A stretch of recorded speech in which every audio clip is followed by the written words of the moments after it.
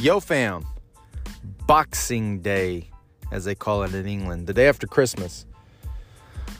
I was listening to a podcast with Aubrey Marcus on, I can't remember the girl's name, but it's Deja Blue, B-L-U, Deja Blue podcast.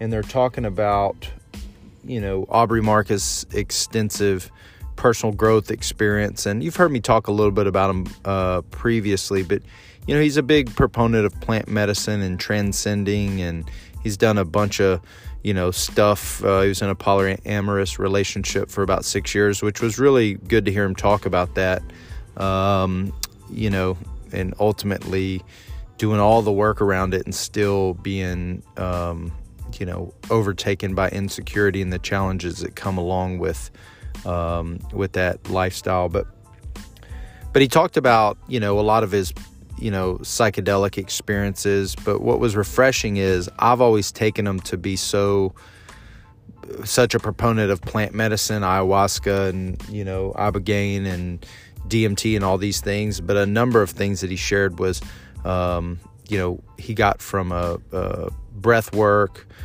from some yoga practices. And one of them he mentioned was a 6-day darkness retreat, which means it's pitch black, totally dark, for 6 days in a row. And he says about day 3, your body loses the ability to determine day from night, eyes open from not.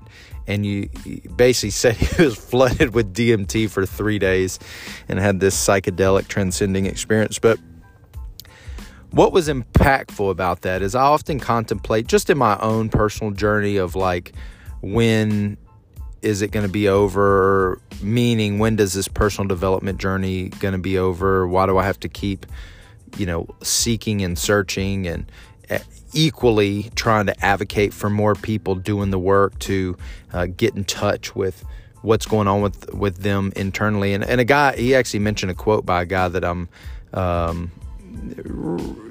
been familiar with for a long time, but never really dug into, which is Carl Jung, J-U-N-G, Carl Jung. And he was pretty impactful in the development of AA. But one of the quotes that he said was, no tree can grow to heaven unless its roots reach down to hell. And so it's this idea that I have to go through the dark stuff in order to transcend or to feel true happiness, joyousness, and freedom. And I don't want to get confused here to say that I can't be happy, or one can't be happy. One can't feel joy, gratitude, and elation. But what I find is I typically want to ignore the dark and I want to experience the light, right? So I want to ignore the dark, experience the light. Ignore the negative, experience the positive. Push down the defects, uplift the assets. I want to focus on the light, uplifting aspects of God and spirituality, and ignore the darkness. I've interpreted this message that the dark, the negative, the bad, the sin is bad and to stay away from, and you've got to turn towards the light. But yet, my most transcending, awe-inspiring, impactful ahas have come through working through the darker, uglier stuff. And I think that there's a lot of things that keep me from, or keep one from, searching through those dark stuff. I've talked about it here as well, as doing childhood work or, intergenerational trauma and stuff like that. There's a lot of shame and guilt around that, because I think to do some of that work is being ungrateful or blaming towards my parents, which I think first and foremost, it's actually not true. But when I get on that is my deep, subconscious trying to, distract and distract me from doing that work. Because when I do the work, I don't have intention to blame others for how I feel. It is trying to understand, where did these stories that are affecting my, ambition, my goal as a father and a husband, my goals as a speaker, trainer, and coach, or in my professional life, what are these stories that I keep latching onto that are so deep and normal that I just can't even see them? How can I go back, understand those, rewrite them so they don't hold me back anymore? And what I've found is, and I'm moving more into that, is a lot of it's in that dark stuff, man. Those, in 12-step, we talk about the 4-step. That was probably my very first experience with looking at the darkness, right? I've worked a lot of 4 steps and I've done a lot of things, but at some point I quit being able to get deep enough. And now this new iteration is trying to go even deeper and dig into some of those deep, dark crevices and, those areas in which that are shameful and embarrassing. And I'm scared of them. And what if I find out I'm not who I am? Or what if I discover some major trauma? Or what if I figure out that that's actually not me, or I can't do that, or, whatever, stories that I have made up in my head.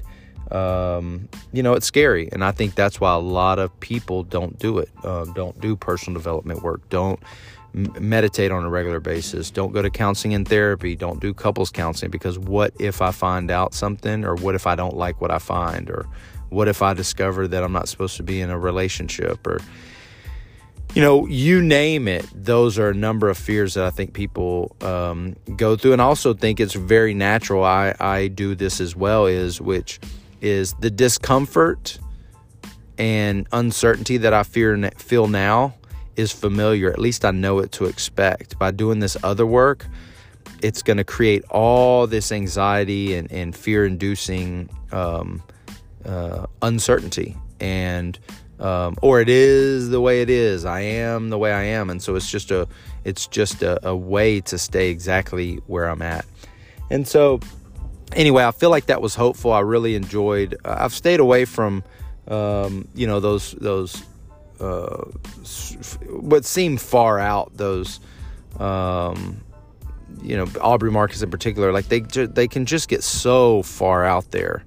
And they speak in a way that is so unnatural or abnormal for me, partly because I don't understand it, and I have these ideas of what I think it means when they say the words. Very much like many people have an idea of when someone says the word Jesus or Christianity or Islam or Muslim or Abraham or Buddhist. Like, someone says the word and you have an instant interpretation of what that means. Maybe it's intellectual, maybe it's a feeling, maybe it's positive, maybe it's negative. But I think that's, if there's anything that I've, at least do pretty well, is always kind of pushing along the lines of debating what I think is true. It reminds me of, my favorite quote out of the NA Basic Text, which is, everything we know is subject to revision, especially what we know about the truth. And, that is what has rang true for all this time, all this progression, all these new things that I venture into in intense personal development is, what I think is true changes all the time, and it's all subject to revision, especially what I think the truth is. And it's in my seeking that it's in your seeking that you can help others. I was telling my son today, we were talking about getting into youth sports, and, he wants to do basketball and football and all these things he's never done before. And just, I naturally want to go, well, hey, when you start, people are going to be a lot better than you. You're not, anytime you start something new, you don't really know what you're doing. But it's important to understand that, look to other people to teach you, right? Who can you learn from? But it's also just as important to learn from other people to get better. It's also to reach back and to teach these new people, new kids that are coming in, or maybe that aren't as good. And it's in teaching where you also learn and get better. And I think that's probably a selfish motivation for me, why I like to, mentor or coach or talk about this kind of stuff, is I'm talking to you about the stuff that I need to reiterate and to remind myself and to do better. It's not because I've reached the pinnacle and know what I'm doing or I'm perfect at it, but when I tell you to do it or recommend it to someone, or they ask me, like, just me telling them what I know to be true gives me a better shot at actually implementing and doing it in my life. Anyway, if you want to check out that podcast, I know it's on YouTube. I think the YouTube channel is BLU, Aubrey Markins Explains Open Relationships, Ayahuasca, and Shadow Work. J-Job Blue is a podcast. It's podcast episode 40. And they get pretty out there. Old girl's got a TED Talk about her losing her hearing and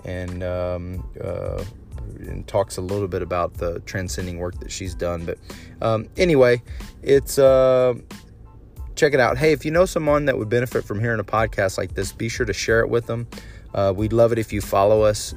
If you'd follow us on your favorite podcast platform, hit the little notification bell so you get notified when we drop a new episode. And two things, Spotify's got a new rating, way to rate podcasts. You do it from the main podcast page, so not the episode page, the podcast page, and then you click the three little buttons under the title, and it'll give you an opportunity to rate it. And then most importantly, because about 60% of you listen to this on Apple Podcasts, if you haven't already, please write your boy a written review. So many of y'all listen on a regular basis, and you haven't written a review about the podcast, even if you think it sucks. If you think it's awesome, let me know. And also give us a rating. I'd love to hear from you. I'll let your boy, Joe.